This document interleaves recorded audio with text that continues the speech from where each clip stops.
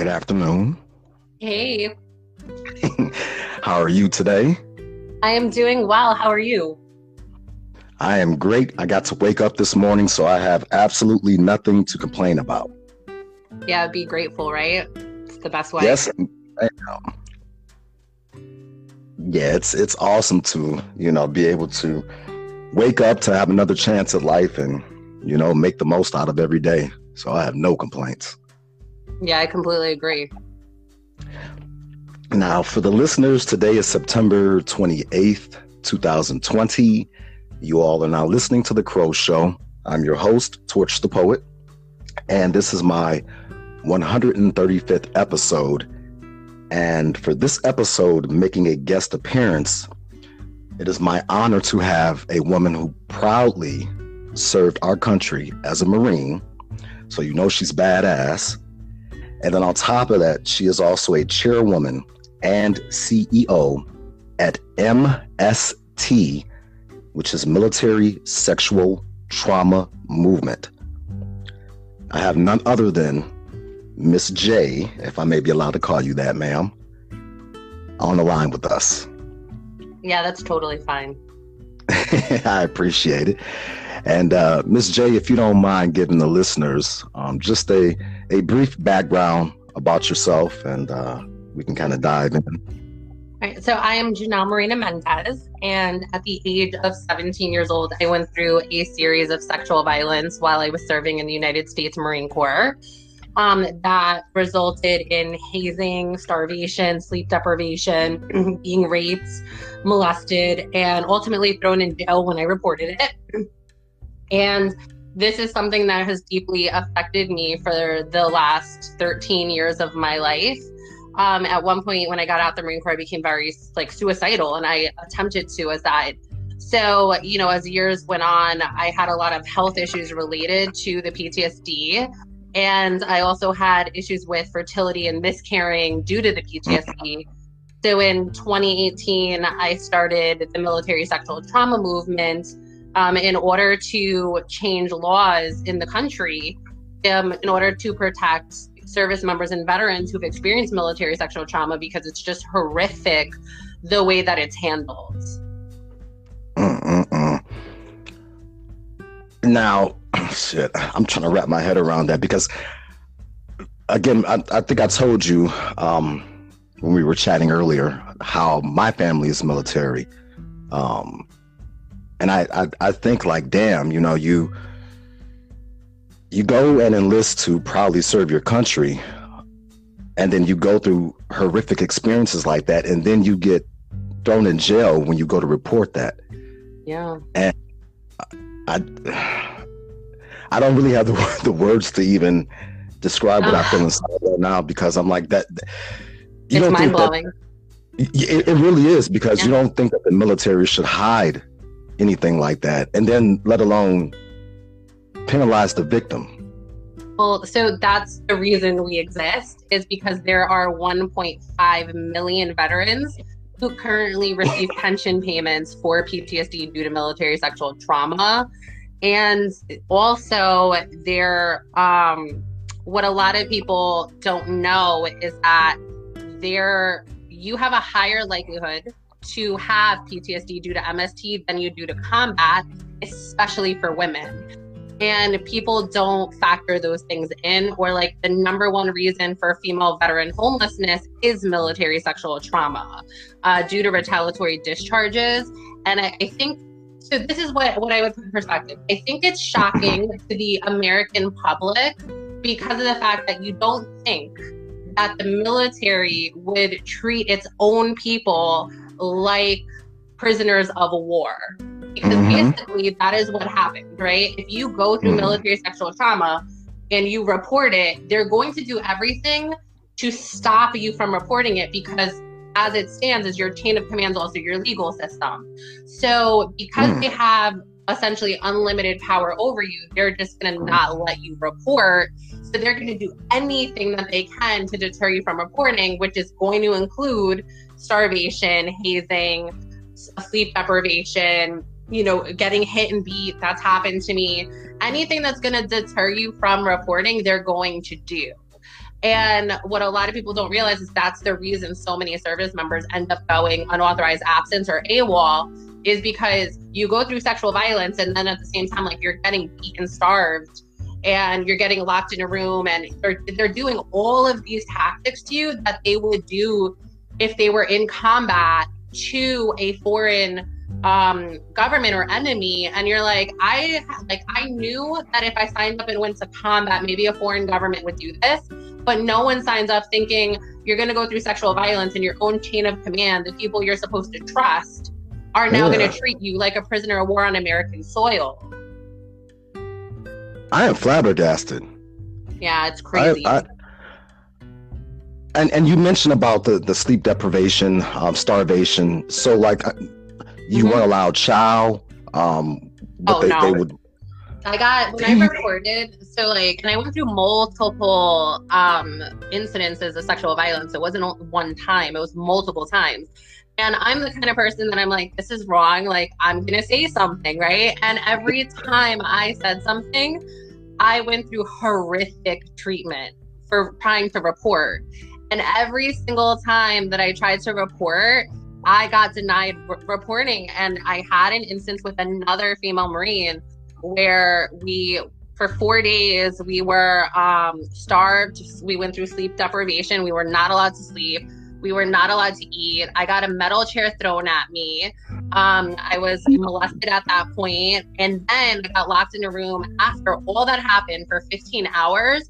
Because even after I went through all that, I still was like, I want to report this. So then they locked me in a room for 15 hours. They still denied me food. And then because I wasn't budging, they brought me a blue Gatorade to drink, because like that's my favorite to drink, to try to like get to persuade me. And then they kept bringing in people from the chain of command that were like higher and higher ranking, because I still was like, I want to go to legal. And they were like, this is the culture that you signed up for. We handle things as Marines in-house. You know, hazing is a part of our culture. This is what we do. And like, you're a female in the Marine Corps, like you need to get used to this. And I was like sitting there because I'm 17 years old at this time. And I'm like, this doesn't make sense to me that this is what I signed up for. Because I signed up for NBC and I signed up to do, you know, science and physics and, you know, fight for my country. I didn't sign up for this shit.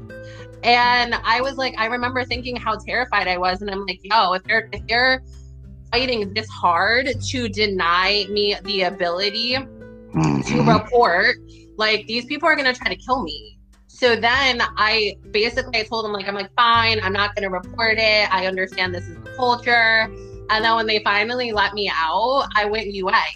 Like, I ran away. I like called a cab. I was like, I need to hide in the trunk. I ran, I hopped in that thing, and I'm like, yo, take me as far away as possible from here. Because I really thought they were going to murder me. Like, it was, and I'm 17.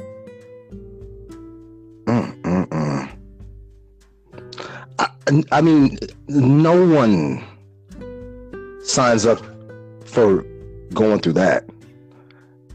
That is, oh my gosh, that is so fucked up. That's the only words I can think of right now, because what is a woman and or a man supposed to do in that situation? Because as you mentioned, it happens to men too.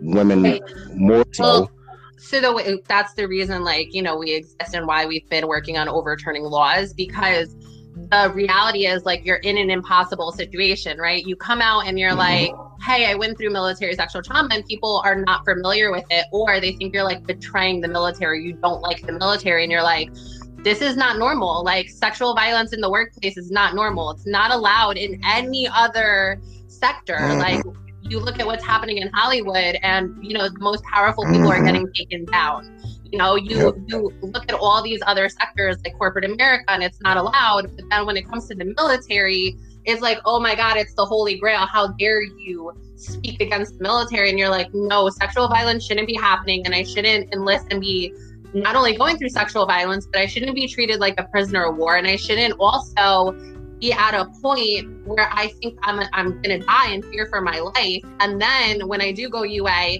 you know, I'm getting penalized for that because I have no choice, where I'm not gonna survive.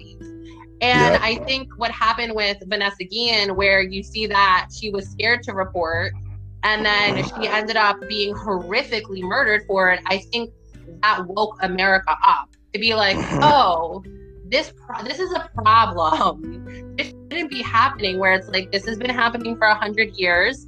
There's 1.5 million of us that have gone through this. So it becomes this point of like, oh, this is really happening and now we need to do something. Now you speak about Vanessa Guillen.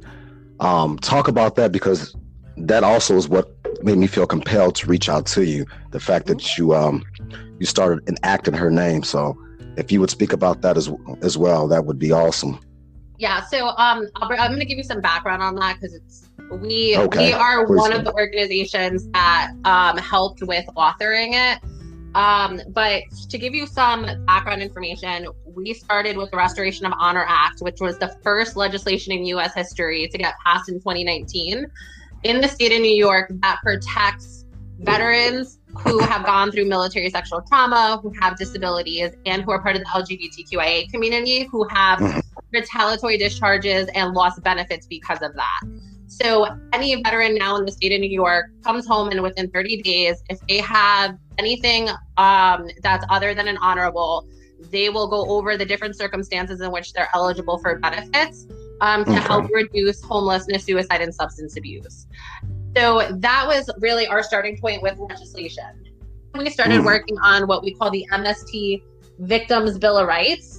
And that encompassed a lot of different legislation, but our focal point was what we call MIRA, the Military Industry Regulatory Authority. So what we did, and that was for federal policy. So what we did in the last 2 years is that we were lobbying for MIRA as a regulatory authority to regulate the way sexual violence is handled, the way retaliation is handled, the way discrimination is handled, the way racism, sexism, and transgender and other LGBTQIA issues are handled. So it was a broad spectrum legislation. So what ended up happening was we were working on that, and we've been lobbying for that, and we've taken on a lot of meetings, and we built relationships with elected officials in the House and Senate Armed Forces committees.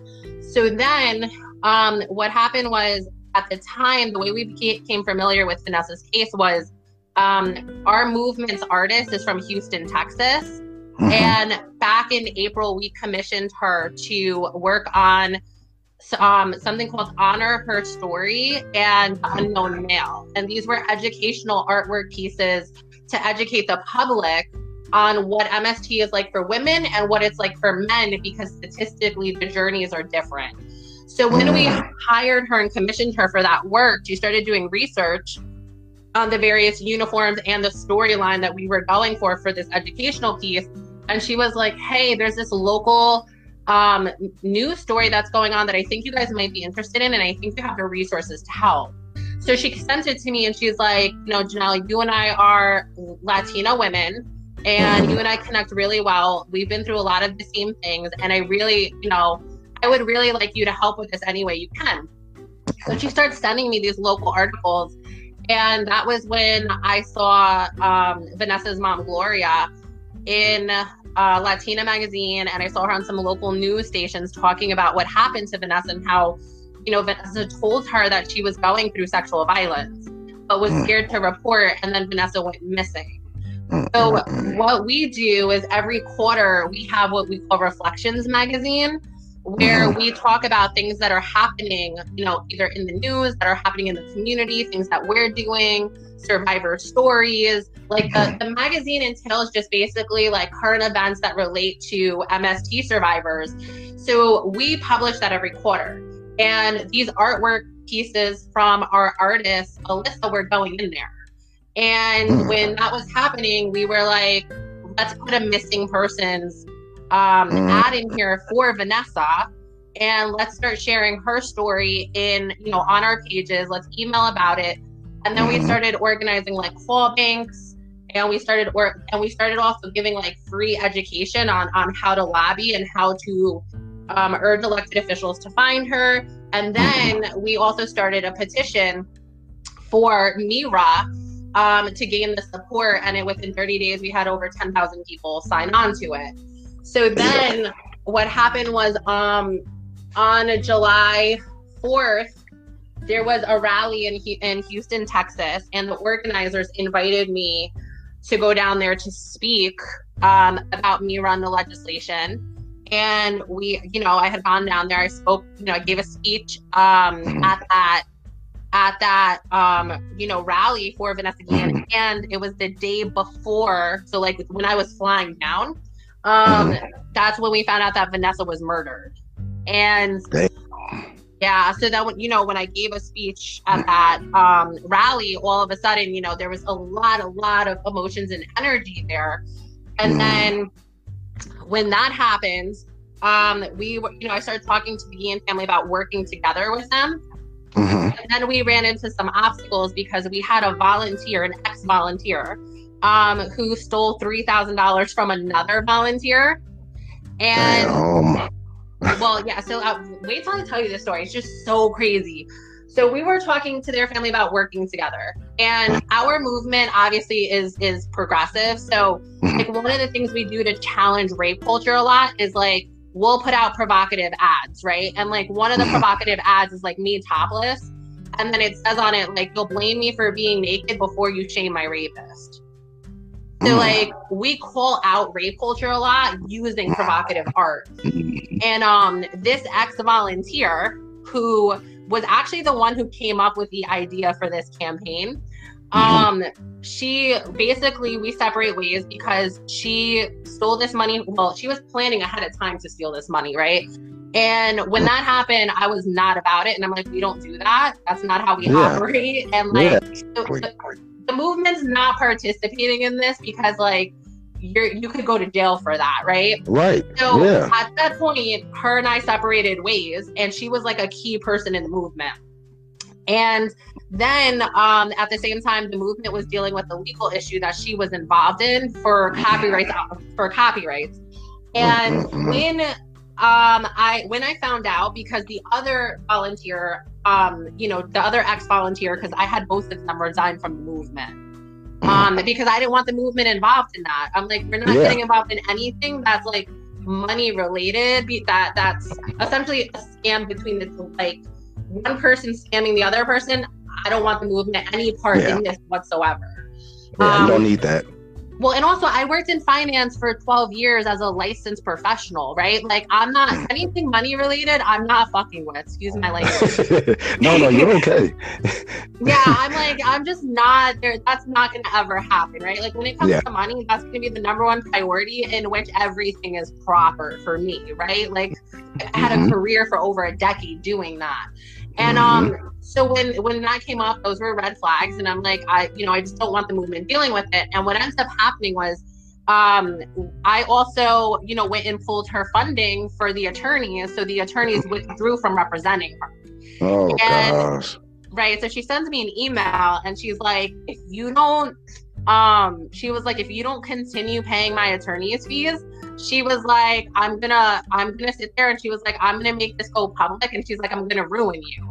Wow. So then I'm like, you know what? I'm like, if you think I'm gonna respond to a threat after like you committed felony grand larceny, that, even though I have nothing to do with it, but like now you want me to sit there and pay your bills after you did multiple things wrong and went ahead and harmed someone in the organization that I told you not to do, you're now threatening me, right? So I respond to her in an email, and I'm like, you do what you need to do, but like, I'm not giving in to your threats.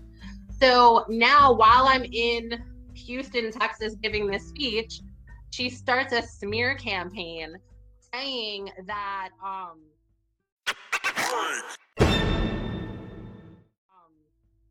I'm running a sex cult in the movement, and that, I like persuaded her to do a provocative campaign that she didn't want to do, and that I'm grooming survivors for nudity and like sexual violence. Like she's essentially saying it's a cult when it's not. Right. And so she runs this smear campaign all over the internet, and now I'm like talking to my attorneys about it, and my attorneys are like, just ignore it, don't address it. And basically this smear campaign gets so big that the family comes back and they're like, yeah, we don't know if it's a good idea to work with you. Oh shit. And and I was feeling some type of way about it because I knew that it came from her, and like it was aggravating because this all happened because her funding got pulled.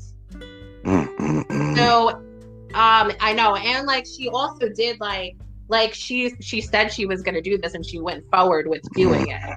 So then at that point I was like, you know what, we're going to go forward with Mira because we've always like that was always our game plan anyway.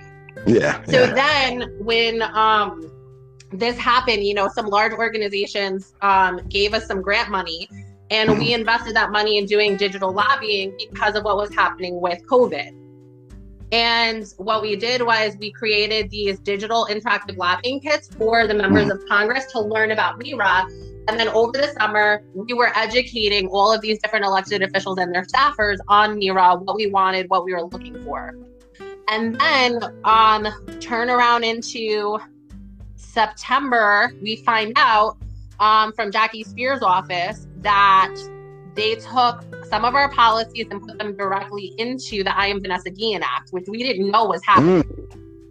Right. We were just going forward. With Mira, but they merged our policies along with some other groups' policies, because one of the other policies, I think in Article 1, is for an independent prosecutor, which was from MJIA, which was like a bill that has failed 5 times. So that was merged in there. A bunch of our policies were merged in the different acts. And then one of the main areas that we wanted was for SHARP to get dissolved and for Mira to regulate and establish universal training. We wanted CE training, continuing ed, licensing, and universal training across all branches at all levels, plus universal disciplinary actions for failure. So anyway, they go forward, they put a lot of that language in the bill, and then they add that they're going to do a research study on SHARP and look for ways to dissolve it to implement the universal training standards. And whatever hasn't been implemented now for Mira is going to be looked at as one of the viable options to dissolve SHARP. And that was like in Article 4. So what happens is the I Am Vanessa Guillen Act comes out, and then we see it and we're like, wait a second, a lot of our policies are in here. And then that's when we had a meeting again with Jackie Spears' office, and they told us that they merged a lot of our policies into the I Am Vanessa Guillen Act. So we didn't know that that was happening, right? Like, because we were just going forward with what we were doing. So then at that point, we talked about some areas of contention. And one of the main areas for us is that we really wanted gender identity to be included as one of the protected classes, because that was something we requested for within Mira, was to ensure that discrimination, sexism, and racism, that was addressed and they were protected classes. So they did put that in the bill, but they left out gender identity, and they did that because Trump put in the transgender ban. So they didn't want to put that in this bill.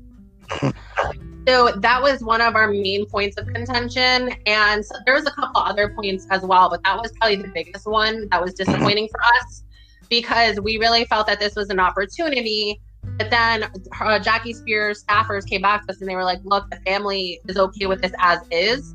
So if you guys want this, you have to put it in another bill. So we were like, all right. And then they asked us if we wanted to endorse the bill, sign on, and help them to move the bill forward. And at that point, we agreed, because there is a lot of really good aspects of this bill that will really help and revolutionize the way sexual assault is handled. And it's a step in the right direction.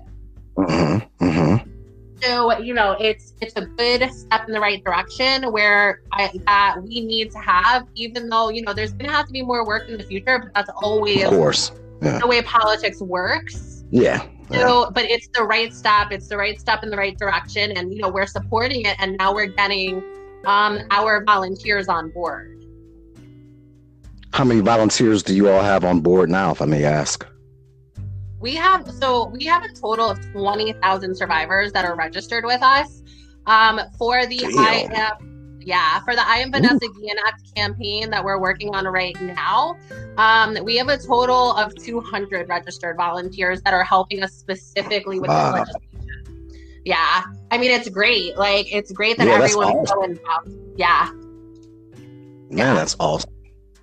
Thank you. How does that make you feel inside? I mean, I hope it's not a rhetorical question, but like when you see all the greatness, because even out of that woman trying to ruin you and throw a smear campaign, the universe still granted exactly, well, not exactly, but parts of your objective and merged. So that's so crazy you said that. So I'm a quantum activist, and I'm someone who, well, a lot of people don't know what that is, because the concept of quantum activism is only 10 years old, and I've been a practicing quantum activist for 5 years.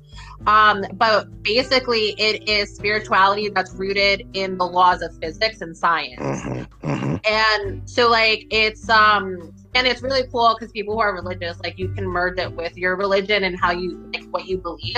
But I'm a spiritual person, so like, it aligns really well with me. And I remember when everything was going on and it happened, I was really upset that this was happening. And the thing was, like, at the time I was told not to speak about it from our attorneys. So I was in a position that, like, you know, there's another side to this story going on and I can't say anything, right? Yeah. And which was, like, really, really frustrating to me. And I was like, okay, like, this is the advice from counsel. Like, this is what I have to do. So I had to eat it. And that bothered me because I felt like people really needed to hear the whole story. And, you know, but then I was like, you know, I was meditating about it. And I meditated a lot on it, where I was like, you know what? We've been doing Mira since 2018. Like, we're still going to do Mira. We already have these relationships with these elected officials. We're going to go forward with that, right? Like, we're not going to stop what we're doing because, you know, the family doesn't want to work with us. We're just going to move forward with what we've been doing because that's what we've been doing. And I was distraught because we did a lot of work leading up to that. And then, you know, it was like, you know, the petitions, the call banking, and, you know, just all of that. So it was hurtful, especially because we have the largest survivor community in the United States. So it was, like, really, really hurtful to hear that. And then to hear, you know, this smear campaign going on, and people are they're exaggerating it, right? And the other thing was, there was another white supremacist group called Marines United, and they were furthering that campaign.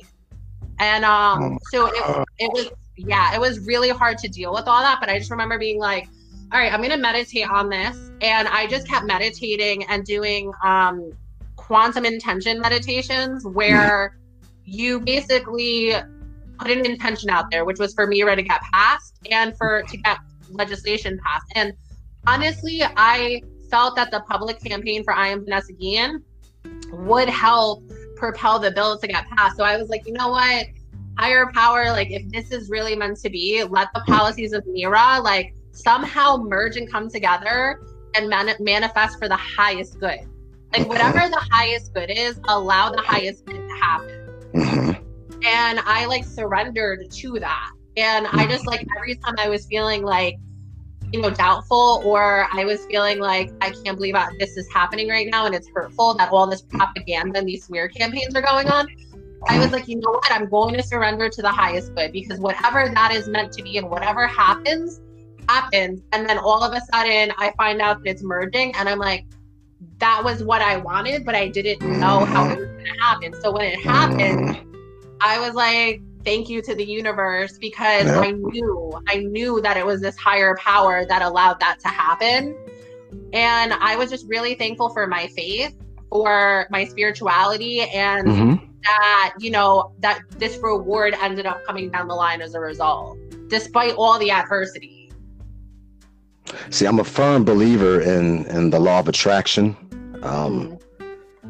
and exactly what you just said. You know, as long as I can put my wants, my desires on that frequency, then I know the universe has to give it back to me.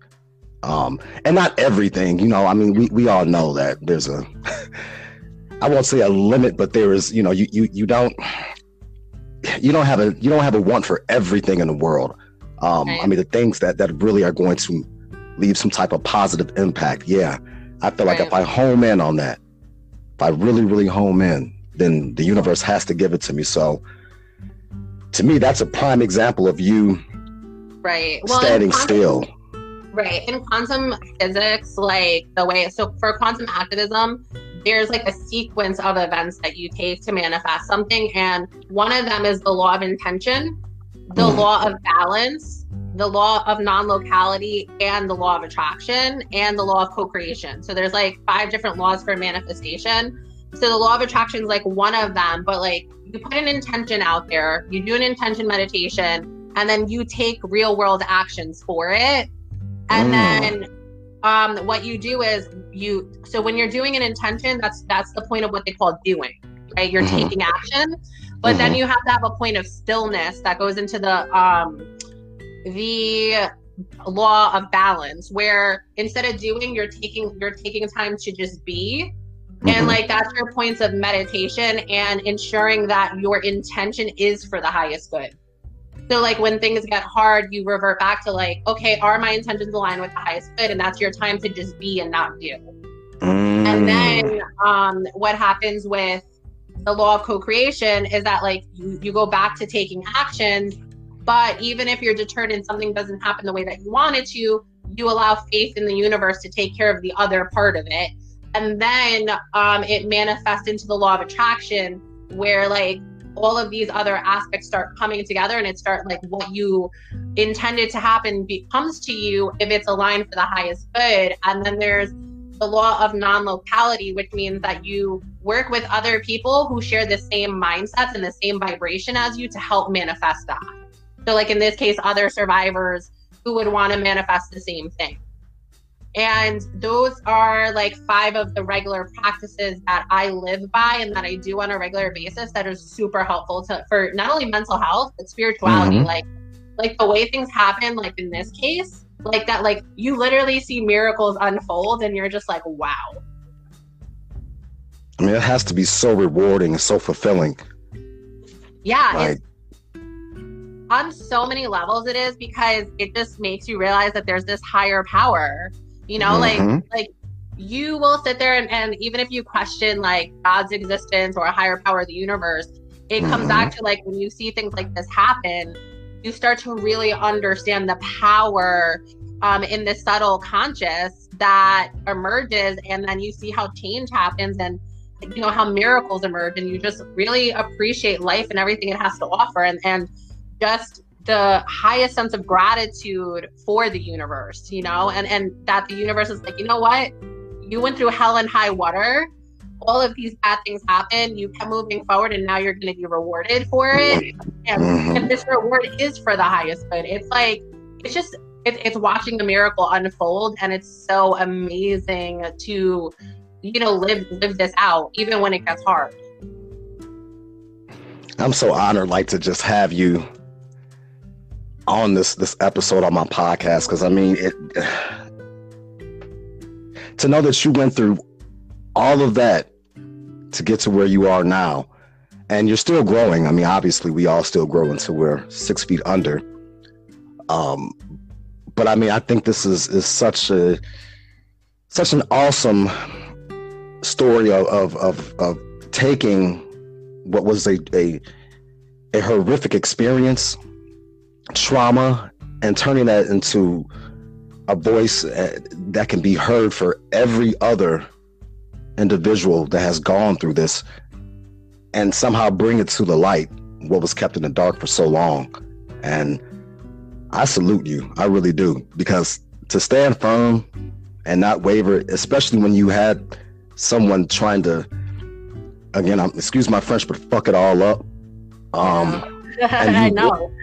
You know, I mean, I don't know how else to even describe that, except for she really tried to fuck that up, and you still held your ground. And you know how hard it is to bite your tongue and not be like, listen here, such and such, let me spill the tea and tell the world what's really going on.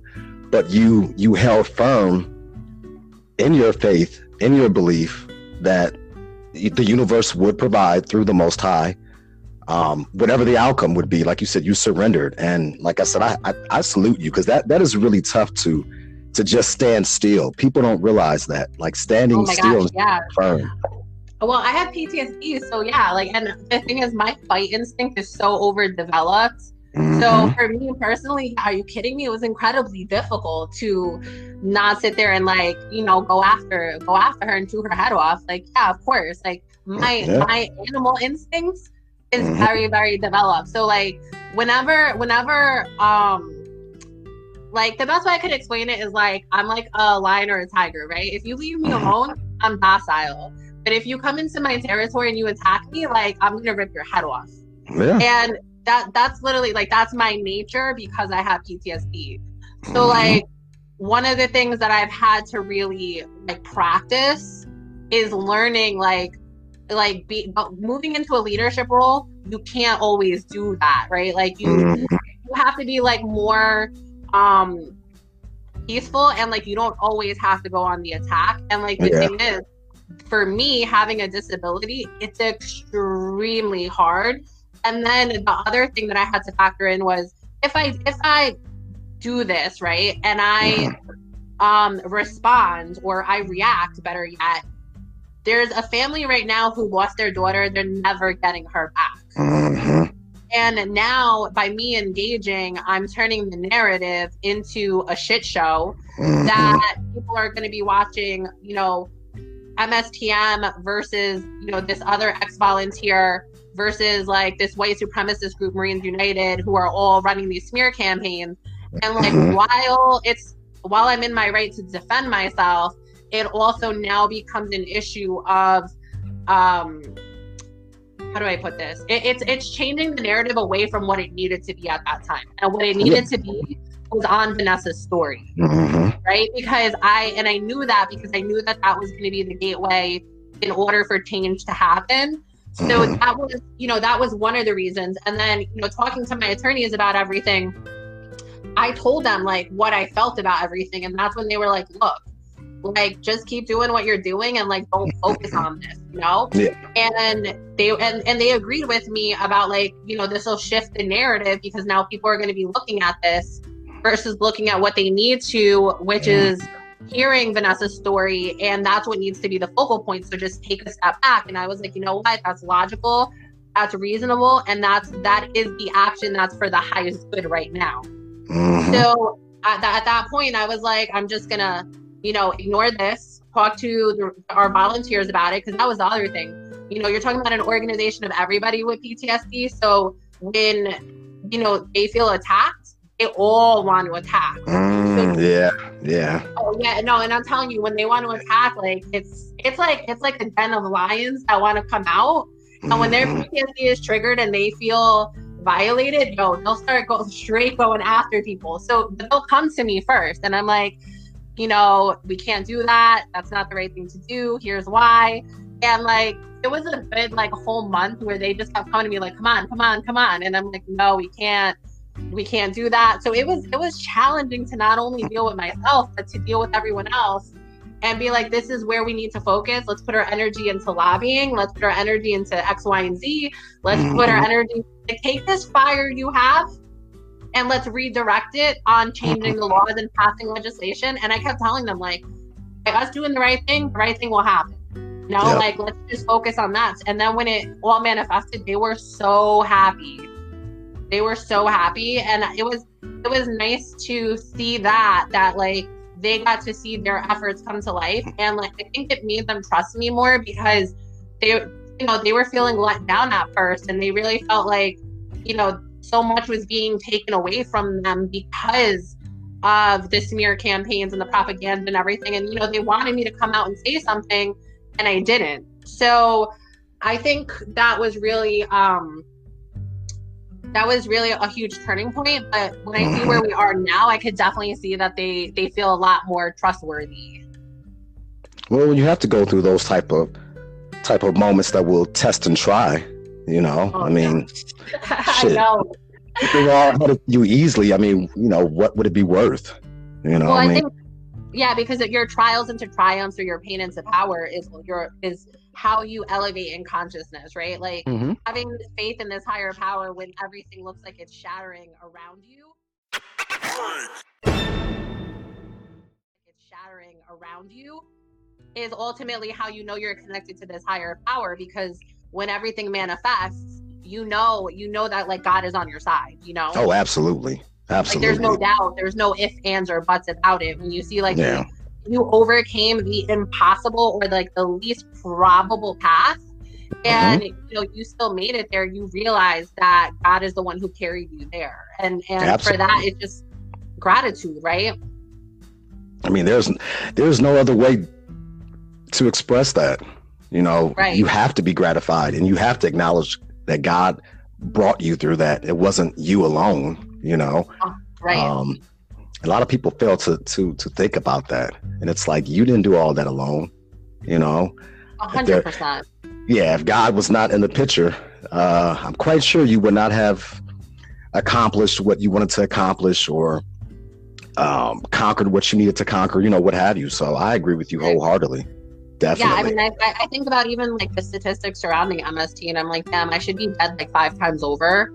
And not only like am I Mm, alive, but like I'm leading an organization of survivors. Like it blows my mind every day, and that's what I'm saying. Like, there's people that we have that are like, oh, I'm agnostic or I'm atheist. I don't believe in God, and I'm like, I understand what you're saying.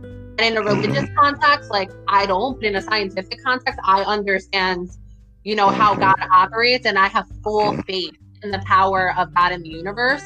And like I know that that's what's carried me through, because it's literally like the most impossible scenarios have become possible. And like, from dealing with everything I've dealt with personally to everything I've dealt with leading the movement, it's like we've been able to overcome everything that's been thrown our way, and that's 100% because of the connection that I have to God. 100%. Absolutely. Like no matter what happens, I honor that connection, I respect that connection, and it is the most influential connection in my life. So when anything happens, like I have these conversations or meditations and prayers, Mhm. and when things are just not going right, I just trust that God has a plan and that I'm part of that plan, and I'm going to surrender to whatever that plan is. What else can you do? Right. you Right. know, what else can you, if you do it your way, typically it doesn't seem to work out. I mean, I found that in my experience, it typically does not work out whenever I try to do things my way. Um, and it's not for me, if you will. Right. I know we have fate, but like a lot of times when I just say, you know what, hey, I'm gonna do the opposite of what I typically would do, which is trying to put my hands into it. I'm a surrender, and things Right. work out. Like why not? So. Right. And that's what I mean. Like, that was really the point at which I was just like, you know what? We're going to like stay aligned to our values Mhm. and move forward, and, just keep working for the highest good and let the highest good manifest. But yeah, I mean, a lot of our volunteers were stressed out and concerned, but like now that they see where we are, they're just really thankful and they're really excited to be a part of this. And, I'm thankful for that too. And I'm thankful for, just where we are and what we've made it through. And like, yo, like, God is gracious and I'm thankful for it.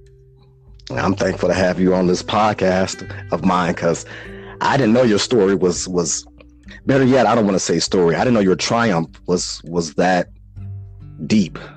Oh, Um, thank you. no, I mean it, and it's like I don't ever walk into any type of recording like acting like I'm gonna just know it all. And I love when I'm just blown away by triumphs or triumphant moments, better yet, pardon me, like yours. And I always hold firm that women are totally the alpha and the omega, um, because I've seen my mommy when she was alive pull off some of the greatest feats, if you will, that I looked at her like, how the hell did you make that shit happen? Um, and women, you all are so strong. So everything that's coming to you, and has came to you, like, yo, you deserve it. And thank God for people like you, women like Oh, you thank you. like, I mean, I really I, mean that. Like, I think we're all here for our souls to evolve and to get closer to God. Like, you know, we come to this world and we don't really know why we're here. And when we start manifesting our purpose and our vision, it's through those trials that really bring us closer to God, you know, and make it, and it makes it so real where you're like, I'm more than a person, I'm a soul, and my soul is directly connected to God. And you start realizing that connection is the ultimate connection that exists. And, you know, I think a lot of people take it for granted because there's so many distractions in the world. But when you're really going through those hard times, like, the one thing that I can definitely say was every time I was at a low point, every single time that I felt like giving up, every single time that I questioned God's existence, you know, God and this higher power, the universe, like, showed itself to me and made itself extremely real to me. And that's why, like, when people, you know, have these doubts, like, for me, I don't have those doubts at all, because I'm like, I would not be here, and like, none of this would be happening if it wasn't for this connection to this higher power. And I'm glad that I have this connection. I'm glad that I am, like, I feel my connection to God much more than I feel any other connection to anything. And for me, that's like my light, if that makes sense, and like my compass. No, it totally makes sense. It totally makes sense. Yeah, and that's really, like, I attribute the movement's success and ability to overcome triumph because of that. Because, you know, with other senior leaders in the organization, like, you know, everyone has different religious and spiritual beliefs, but we all align the movements. The way the movement is operated is out of quantum activism, which is the law. We use the laws of physics for how we operate the organization. And I think in doing that too, that's also a reflection of, like, having this God-ordained organization. That's deep. Yeah, and it's that's deep. And the thing that's even more amazing about it is that, like, the whole organization is veterans with disabilities. So it's like people who are disabled are really rising to the challenge and, you know, impacting change, and, like, this faith in a higher power, and really, you know, having an organization that's tied to universal consciousness and operating the organization in that way. Like, to me, that's like the ultimate liberation, you know, of where change can happen, and also being a symbol of hope and being able to change the future of politics. Like, to be in this place, it is so humbling, because I sit here sometimes and I'm like, you know, I was working in finance, I was making a ton of money, and when I see where I am right now, I'm just so humbled to be like, wow, I got chosen for this. You know, and, like, I'm honored that, you know, God was like, you're going to be the person who's going to take on this mission and lead it and move forward. And I was just like, all right, I'll surrender to it, and I'll take a lifestyle change and I'll go with it. And it was scary, but, like, when I see where we are now, I'm just like so thankful that I get to be a part of this. Like, I'm just like, I'm so happy I'm here for the ride.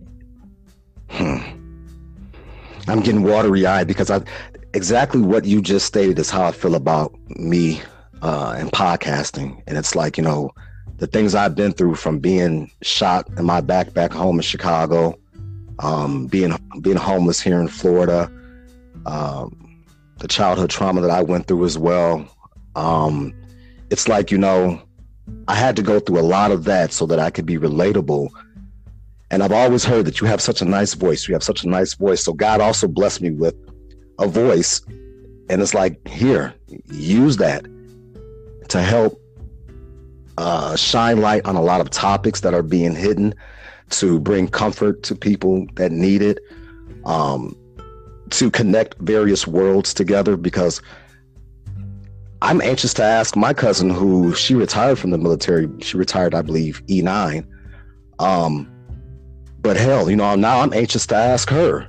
And now that she's retired, I'm sure she can definitely speak about it. But you know, it makes me wonder what she may have gone through. So it's like our worlds connecting has shine light on me, but I'm hoping it also shines light on other people. So in a nutshell, it's like exactly what you just stated is how I feel. Like I feel like I'm the freaking Michael Jordan of independent podcasting. Like, and I'm here, like I've arrived. And it feels so great to know that I'm doing what God has blessed me and created me to do. Yeah, because we all definitely have a calling, you know, and Yeah. it's like, and that's the other thing that blows my mind, because I'm like, if this was not my calling, I would have quit a long time ago. Yeah, exactly. Like this is so incredibly difficult that if this was not my calling, I definitely would not be doing this. I wouldn't be in finance, making the money I was making, living the life I was living, shopping and traveling and doing everything I was doing, and not this. So I know that this is my calling, because no matter how hard it gets, like I just keep going with it, because I just like, I have full faith that God, you know, put me here. Like I don't have any doubts about it. Yeah, you're passionate about it. It's not work. I tell people, when you're doing something that's effortless to you, be it love, be it, if you want to call it a career, be it a movement, be it a charitable foundation, what have you, if it's effortless, then like, yeah, that's where your passion is, because you don't look at it as work. Well, I think, I don't feel for me like it's effortless. I feel like it's definitely a lot of effort and a lot of difficulty. But the thing is, like, I feel my most connected to God when I'm doing it, even during the hard times. It's, how do I put this? No, the harder it gets, the more my faith develops, the more my connection gets stronger, and the more my consciousness develops. So the effort and the struggle is worth it in a way that, like, I was not getting working in finance. Like working in finance, like my consciousness was not elevating like this. Right. And my empathy has expanded, my consciousness has expanded, my love has expanded. Like there's a level of fulfillment that happens when your connection is developing to God. Like it's just supernatural is the best way I can explain it. You know, it's like, there's no worldly feeling that I can explain, but like, it's like you fall in love with the development of this connection. And then you, no matter how hard it gets, this connection just keeps pulling you like a magnet. And for me, that's really what my journey has been like, because, you know, it's passion, but for me, the passion is like falling in love with God and this cause that God has me doing. I am just marveled. I really am. Like, I am marveled. I really am marveled. I totally like appreciate hearing that, because it's, you know, being in the public eye, like what people don't realize is that you get attention, and you get a lot of attention, and you can't pick whether it's good, bad, or neutral, right? And you just try to do the best that you can do. And that's that. But the thing is, when it comes to spirituality, this is probably the most I've ever spoken about, you know, my personal walk in terms of what it is to lead an organization, and to lead an organization that, you know, is ordained in consciousness and, you know, moving everyone's consciousness closer to God, you know, because I think that's where healing happens. Absolutely. Yeah. No, I mean, I'm really marveled. Like, I just didn't expect to, I don't know, I guess be at somewhat at a loss for words, especially since I'm a motor mouth.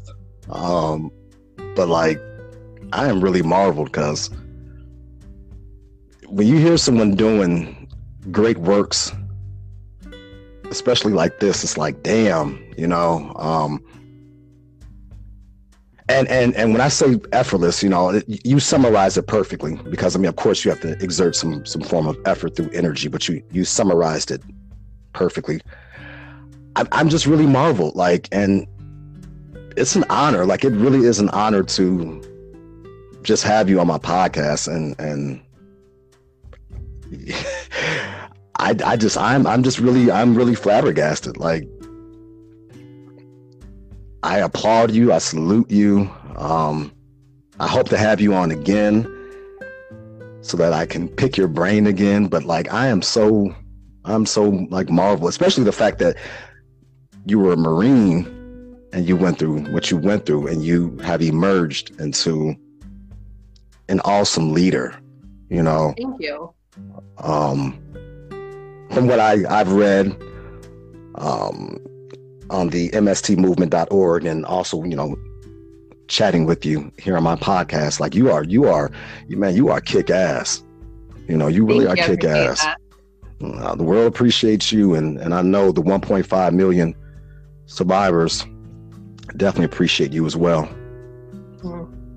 I mean, I think this walk has definitely elevated me to the point of like living out my life as a spiritual being. Mm-hmm. And to have that experience, like, yeah, I couldn't ask for anything else. It's like, would I ever want to go through everything I've been through again? Absolutely not. If I ever knew that this was everything that I had to go through to get here, I would be like, I don't know. Like, I don't think I would want to go through that. But the fact that I am here and I have learned all these things and I've arrived at this point, I am incredibly grateful. But I definitely wouldn't want to go through that a second time. No, that's real. I think a lot of us would definitely say that if we could pick and choose the trials and tribulations we have to undergo. Some of those I think we would definitely leave out, Right.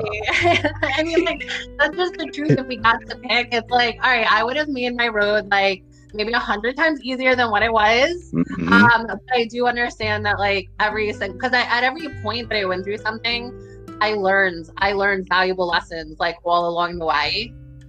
And each lesson has developed something in me, like faith, love, empathy, compassion, overcoming trauma, and like also even with like nightmares and flashbacks and being able to turn them into productivity. So it's like the journey has definitely taught me a lot. And also I feel like it's helped me take my PTSD and take my disability and like turn it into a superpower. And I think that's made it easier for me to live with PTSD, because there's different aspects of PTSD that I feel like, like the fact that I have such a strong fight response is like the reason I don't give up. Yep.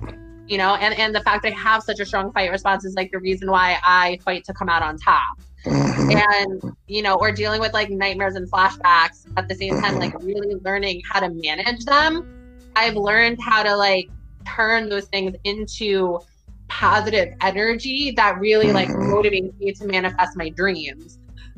So, it's like Kanye West said it with bipolar disorder. Like, there's aspects of it that make you your unique genius in the world. And, I feel like, God and the universe just made me how they needed me to be. And that's why I had to go through these things. And I'm incredibly, incredibly grateful and thankful and humbled. But yeah, I wouldn't want to go through it again. I like how you slipped. I'm incredibly grateful, humbled, and thankful, but I would not want to go through it again. I mean, that's just the truth. Because believe me, I would not want to sign up for being shot again. That one I could leave out. That was March 23rd, 2003 was definitely the scariest day of my life. So yeah, that I can leave out. Yeah. Like, imagine like the pain, the suffering, the, all of those negative emotions that you feel at that point. Are you going to survive? Are you going to make it?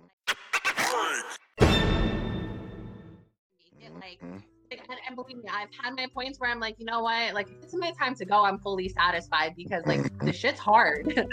Yeah, right. So it's like when you overcome it, you're like, all right, thank you for the miracle that you let me survive. I totally thought I was dead. Yeah. I'm thankful I'm here, but like, can we make it a little bit smoother of a ride? Which I think it does. I have this acronym called STOP. Well, pardon me. I have a saying, and the acronym within that saying, it's STOP, and then the acronym is MESS, MESS, and I've made it stand for Stop Misdirected Energy Spoils Success.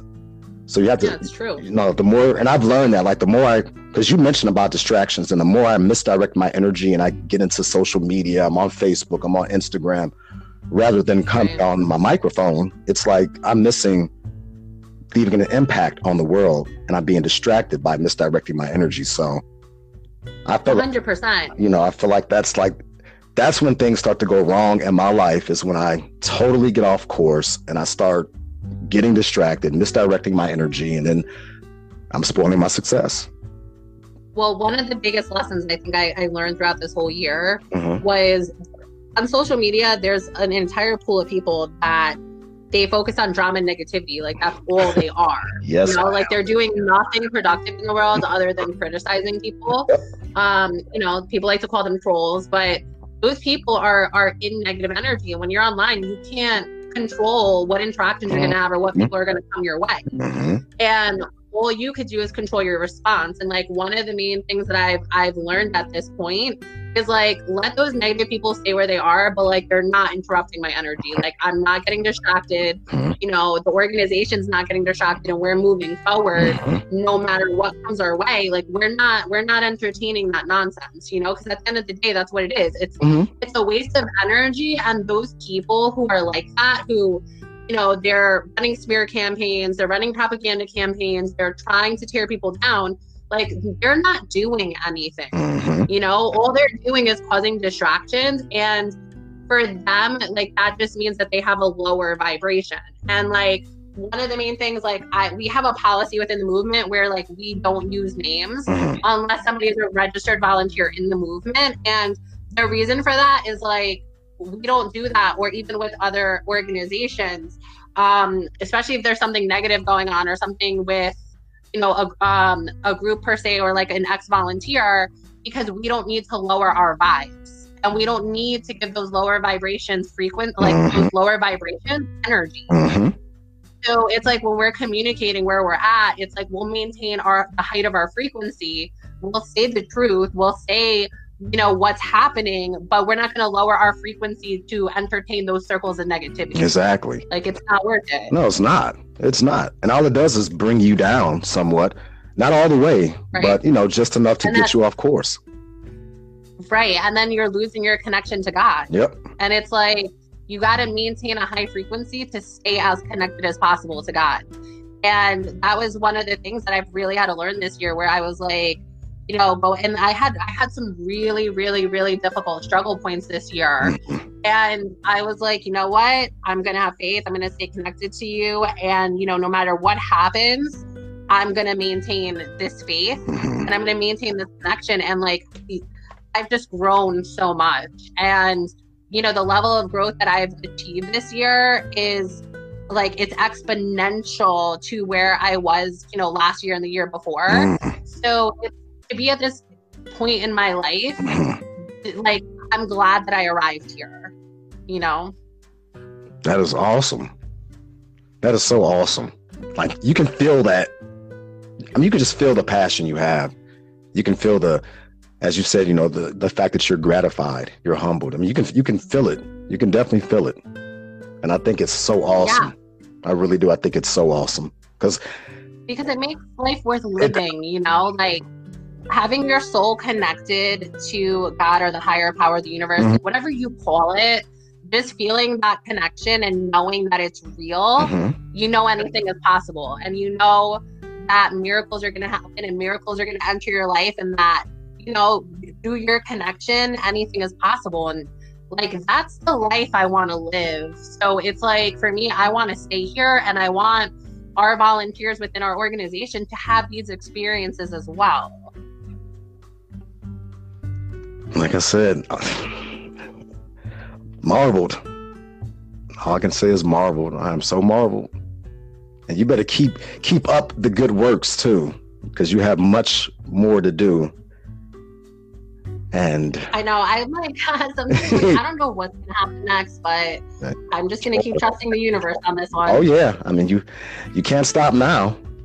You know, you have a lot more greatness and a lot more lives to touch in a positive way, and a lot more to bring to the table, a lot more awareness. So yeah, you have to keep going.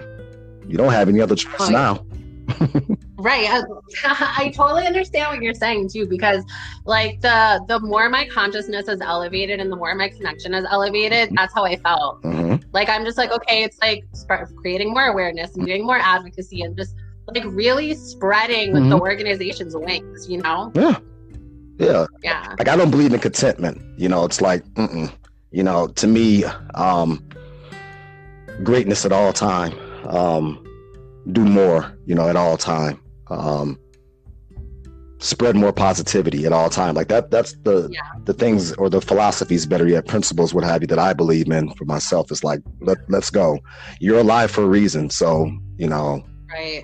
and both my, I think for me, like what I've learned is contentment is my place of being. You know, that things could be going wrong, but having faith that everything's going to be all right and that I'm here for a reason.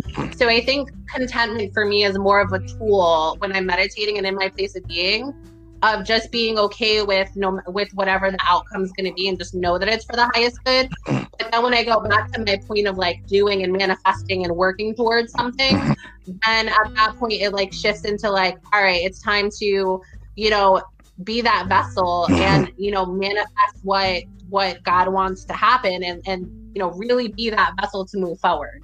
But understanding that like I don't control the outcome. Right. The outcome is ultimately the reward. Right. I like the way you phrase that. Yeah, and I think greatness just comes as a result of surrendering, you know? No, I mean, definitely. You know, you put forth the great effort, and though I said it's effortless, but no, you put forth the great effort, and you're right. The greatness in the end, you know, comes because you surrendered. Nothing less, no more. You know, you finally surrendered and said, fine, here, have at it. you drive. I'm sitting back on the passenger side and relaxing. So you drive now. Yeah. You know. And that's all we could do, right? Like when you do everything you can do and there's nothing left to do, you just got to be. Yep. I'm like, here's the keys. I'm going to on the passenger side and relax a little bit, stretch my arms and put my feet out the window and let you drive. How about that? Yeah. You know, that's like my point of where like I just connect to nature and I'm like, you know what? I'm just going to feel like I'm going to just embrace this connection that I feel, you know, because when I'm in nature, I feel my most connected to God. And like, it's just feeling the vibrations of all living beings at all different levels of consciousness. That's where I feel the connection the strongest. So when all else fails, I'm like, I'm going to just go into the woods and just meditate here and just feel the vibrations in my soul, because it always brings me back to a point that I'm like, all right, God is real. God is real, you know, and this is happening because this is what God wants, you know? That's deep. I mean, everything's connected. No, I mean, definitely. You know, whether or not we want to admit it, everything's connected. That's what makes God all powerful. Yeah. And, you know, I just think people lose sight of that, you know? Especially given going through this day and age, you know, there's so much going on nowadays. It's easy for someone to definitely lose sight. Well, there's so many distractions, I think, from people to, how do I put this? There's so many distractions that halter people from developing a higher level of consciousness and connection. So it's like we have so many distractions to just stay at a lower vibration. And I ultimately think that's what a lot of people do. But for me, it's like when you achieve these higher vibrations and you see your frequency dropping, you have to restore your energy. And then you're like, no, my energy's got to stay at this certain level of connection because I've already experienced what this connection feels like at this level. And I need to stay at this point of energy because this is where I feel the most connected to God. And that's when you're like, you know, and then when you feel the connection slipping away, you're like, no, because it starts to feel like hell. And you're like, no, I'm at this place in heaven already. And, you know, my journey has brought me here. Like, I'm not going back there. And then you're like, I'm bringing people with me here. Yep. You know, I want to bring more people to heaven. I don't want to go slip back to hell. And I feel like, you know, when you hit that level, that's where like your soul has gotten to a point that like, you know, these lower vibrations, you're like, nah, I'm trying to keep going higher and higher. Wise beyond your years. That's all I can say. I've been through hell and high water, so it's like I'm just thankful to be here, you know.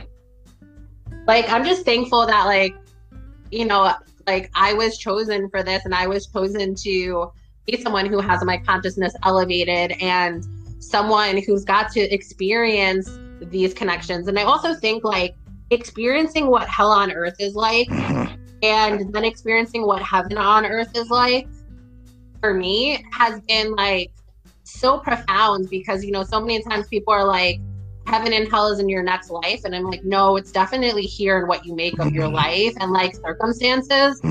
So it gets to this point where you like, when you realize that, then you're like, okay, like we can manifest heaven on earth if we work together and we all elevate our consciousness.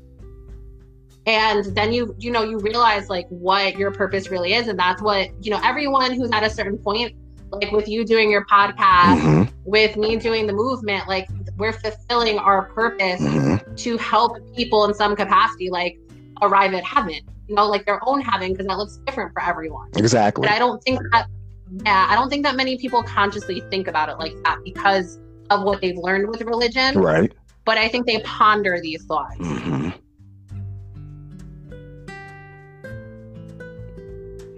Like I said, I just you have me marveled. You really do. Because most people, I mean, you're right. They will put religion into it, and I think it gets really, really. What's the word I'm looking for? I don't want to say polluted, but it just gets all like. Yeah, contorted. There we go, contorted. Perfect word. And it's like, you know, it's not that hard. It really isn't, because you're right. You can definitely have hell on earth, or you can have heaven on earth, whichever you choose. It's a choice. Yeah. I mean, it really is a choice, and it's not based on how much money you make. And people get that confused. A lot of people get that confused. It's not about the amount of zeros that you have, you know, behind the decimal points and any commas or what have you. It's money is easy to make. I mean, it really is. Right. But really allowing yourself to be in alignment with the Most High, that's hard. And once you get right, 100%, maintaining your energy and staying connected is hard, but it's worth it. You know, because you go through. It's like your faith gets tested all the time. You know, like your faith gets tested, and in order to keep elevating your consciousness, you have to go through lessons. And that's another concept that, like, when I grew up in Christianity, things were so black and white and good and bad, right? And then when I moved into becoming a quantum activist, it's not like things are good or bad per se. It's that like each thing teaches you a lesson for your soul to keep evolving. So there's a purpose in God being all powerful and essentially throwing these trials along your way, because it's during these hardships that you learn about God's existence, this higher power's existence. And that's how your faith keeps developing. And then, you know, the higher you go, the harder the challenges are. So it's like being in a video game with your spirituality connected, and for you to keep elevating to the final levels, you know, you're going to keep going through more and more challenges. So, you know, but you can go through those challenges while remaining connected to God. And I think that's ultimately what heaven is on earth. And I think the more of us that start to consume that and take on these belief systems, I think that's where we're going to have heaven on earth for everyone, because we're going to start to work with collective consciousness, where all of us work together to create heaven for everyone. And I think that's where, you know, suffering and these obstacles and, you know, discrimination, racism, sexism are going to dissolve, because it won't have any power anymore. But again, it requires collective consciousness, and that means a lot of people have to elevate their consciousness. What do you think will be, I guess, the turning point? You know, when it's. I think it's going to take a couple of generations. Like, I think, you know, this generation, you can see a lot of our consciousness has been rising. And I think a lot of that has to do with social media, right? And like being able to be connected without government censorship. I think that has played a role in elevating our consciousness, because you can consume content and explore content. Like, you know, you grew up in a Christian household or a Jewish household, and maybe all you're consuming is that content. But then you have the internet and you're like, well, what is Islam? What is it to be Muslim? What is it to be Buddhist? What is it? What's Taoism? What is quantum activism? And you start exploring, and then you're like, hey, this avenue feeds my soul more. And then you're living your life out that way.